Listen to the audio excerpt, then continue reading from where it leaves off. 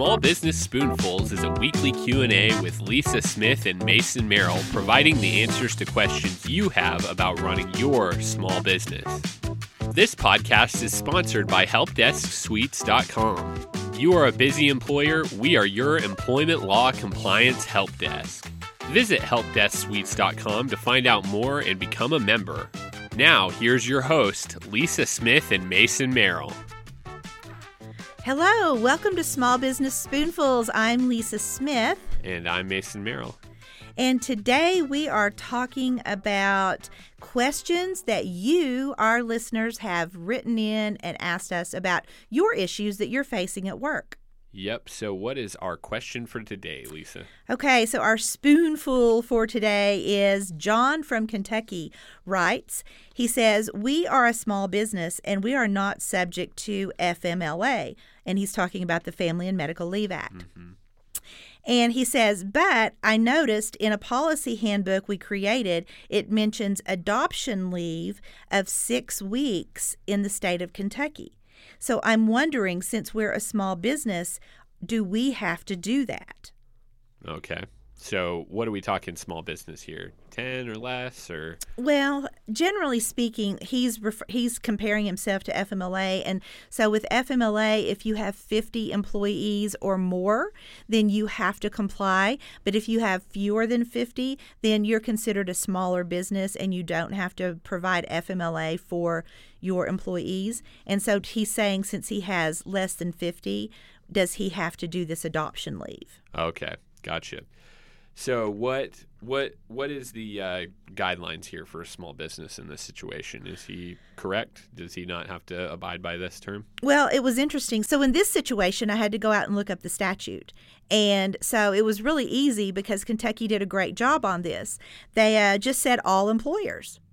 So in this case, it was literally all employers. Yeah, so it's plain and simple there. There's no ifs, ands, ors, buts about it. There's no footnotes, there's no asterisks, there's nothing. It's all employers have to abide by this law. So yeah, what his policy says is correct. Yeah. So I just wrote him back and said, yeah, John, that's it. You've just got to do it. And so, it may not be as common of an issue for employers rather than people just kind of going out and popping out babies, and going under FMLA.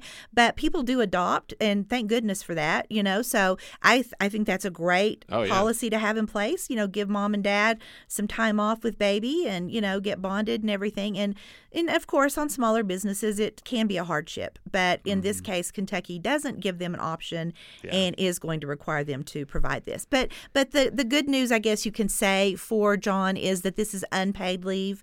So they will not have to pay this. They will just have to job protect this individual. Yeah, that was my next question.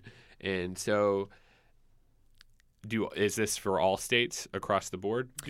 Or is this a different can be different in each state? Right. Yeah, it can be different in each state. FMLA for 50 or more federally, that does protect adoption bonding. But as far as at the state level, there can be a variety of different adoption laws at the state level. And for different numbers of employees, it can be for all, or it can be if you have 10 or more, or, whatever. And so you've just got to know your state. And that's where it can get a little tricky. Yeah, that's right. And so, John, we apologize that you live in Kentucky and have to require this, but, just be happy for the new parents in your case. But exactly. That kind of wanted to segue, so that's our question for the day. But that's kind of a nice segue into different types of state and family medical leave laws and what those different things are, and what to look for in your policies and different things so you understand really what's going on in your state. Yeah, exactly. Because, this year, we were talking earlier and you pointed out that this year has just exploded for the sick leave and really the last few years. And this year has just been crazy, it seems like, which is good. I mean, as an employee, you want to have paid sick time off. That's wonderful. As an employer, I can feel the pain on the other side of that checkbook, because sometimes, especially when you're a smaller employer, it can be harder to come up with the funds to let people have paid time off. And then maybe you can't afford to put a replacement in for them and pay them to be gone. And, so that kind of stuff can be taxing at times. It has to be balanced out. And that's why it's been kind of a hard fight and a very controversial topic around the country. But it's been happening more and more, and, we've had cases where these laws fly straight through. Sometimes it's at the state level. Sometimes, though, more and more we're seeing that it's at the city level. So, like Albuquerque, they have their own. Birmingham tried to get their own sick leave, and it got batted down last year. And then this year, Austin, Texas, tried to get theirs, and it just got declared unconstitutional by Texas. Yeah, so you hear that, employees. Let's just rewind a little bit. You hear that. It sometimes depends on your state, and it sometimes depends on your city. So usually it's in bigger cities where they have different types of laws and things like that. And once you get out of the kind of the metropolis area into the rural type places in your state, it's just a general kind of thing. But just make sure that you understand your city's laws.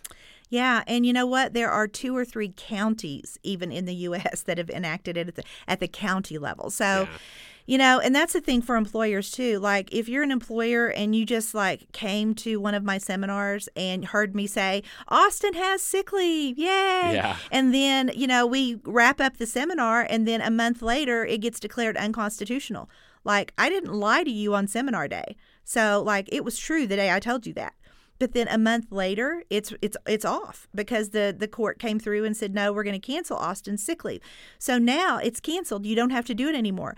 But if you're not keeping up with all of that, if you don't have sources that you can pull from where you're constantly checking your information, you might be going out there and giving all your employees paid sick leave in Austin, and you don't even have to. Yeah, that's right. Yep. So employers really have to know what's up. Yeah, so that's a great example on how you can save yourself some money in some situations, with the whole Austin situation right now.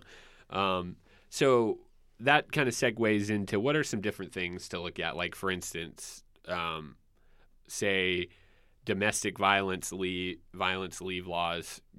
At 9 times out of 10, you're not going to see something specific for that. So what would that fall under? What kind of category would that fall under in a policy? There are all these little laws that have been written in, and sometimes they're written as what they are, DV law, whatever. But more often than not, they're put into a sick law, a sick leave law. Sometimes the state or the locality will call them sick and safe time laws. But a lot of times it's just sick leave, and it'll be paid sometimes and sometimes unpaid. But usually they'll list it in the reasons this leave could be taken. And it would say the employee's personal illness, the child or the parent or the spouse or what, kind of like FMLA does, that illness, you could take time off to care for them. Or if you have a domestic violence issue, or if you have a family member who has a domestic violence issue. And then it'll even go in to say where you could go to take them to the emergency room, or to go sit with them in court to get a restraining order, or sometimes it'll get very detailed. And so that is an actual domestic violence policy. That's a law. That's possibly a paid time off, job protected reason that the county or the city or the state has put in there for you. And you may or may not even know about it as an employer. And then your employee comes in and asks about it and takes the time off. And maybe you don't realize, and then you terminate them because they're taking all this time off. And now you've just broken a law. Yeah. And somebody down at City Hall is going to let them know that they got fired illegally. Yeah. And now you got a case pending against you. Yeah. Yeah, you're in hot water. So be sure you understand exactly what that sick leave entails, and like you mentioned, we see a lot today where that they've specified sick and safe leave to try to make that more clear to employers. But what's there's one that kind of I hadn't seen much of this one, small necessities law. What's kind of covered under that umbrella? Yeah, this is a fun one, and I really love this one because, like, as a working mom for years and years and years, you're always so torn of, like, I've got to be at work, I need the time, I need the hours, I need the money, but yet there is a play this afternoon, or yet there's a parent-teacher conference, and I want to try to book it for after school, but then everybody's trying to do that, and there's no time, and, like, what do I do? Like, it's just such a constant, like, knot in your stomach type thing, Well, a lot of cities and states and counties even have written into their sick time off, or maybe they've just written into just a separate policy, this thing called small necessities, where a parent can be job protected to take unpaid, usually time off, to go and take care of these issues. So it might be a parent-teacher conference. It might be a dental appointment for their kid.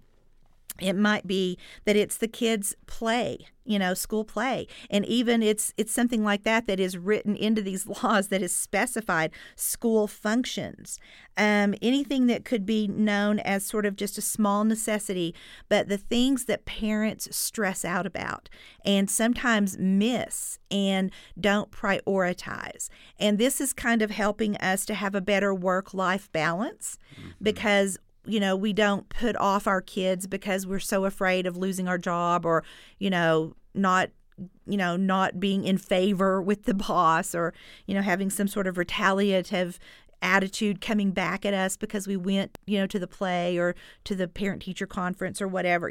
It's all of these really, gut-wrenching things that we go through. And so these laws are really nice, but they're not in the foreground. You don't hear about them all the time. People don't always talk about them. So it's something that you've got to check with your state, and you've got to know, do they provide us with small necessities leave? And are we supposed to provide our employees? And this is one of those things that will commonly be written all employers. Yeah. So you don't have to have 50 or 100 employees. This is usually everybody gets it, and it's across the board. Back to John's situation there. So, yeah.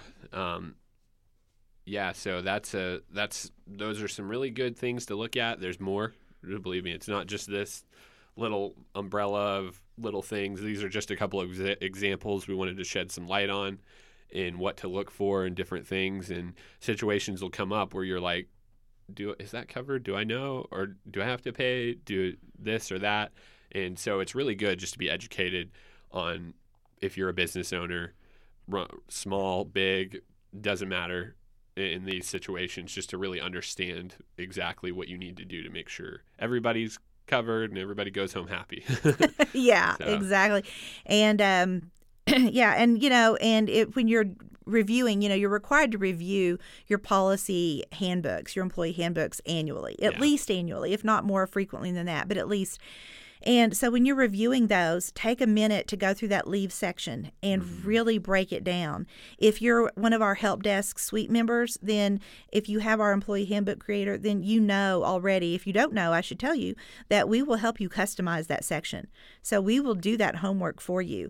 As a matter of fact, most of the time when you do our generic handbook, it's got all that stuff in there for you. But if there's anything that's popped up that's not yet in our generic book that, comes out of the box, then let us look back through it for you, because we're very very happy to make sure all of those little side leave things, get popped in there and you don't miss anything. Yeah, and it can save you a lot of time too, because having us just help you out is just you can be working on other things and pop in a handbook in your email, and you just review it and you're good to go, kind of thing. So that's really the benefit of what we try to accomplish for employers and just trying to help out. And just remember that your employee is not going to understand all these laws. 9 times out of 10, they should. That'd be a good practice for them. But 9 times out of 10, they're not going to understand. So this responsibility really relies on you, because they'll come to you and say, oh, yeah, I can take this leave. I can do that. And if you don't understand, they could get by with something, or you could be in violation of telling them no. So kind of thing. So anyway, you just want to really make sure you're covered in these situations. Absolutely. So FMLA, it's a tricky little thing, but it's definitely a necessity this day and age, and it's even more of a necessity to understand it. Absolutely, across the board.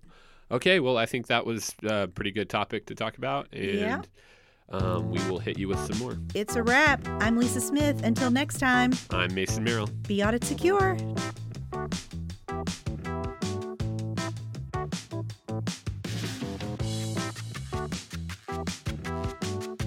To find out more about us, visit helpdesksuites.com/podcast. Don't forget to rate, subscribe, and review on Apple Podcasts.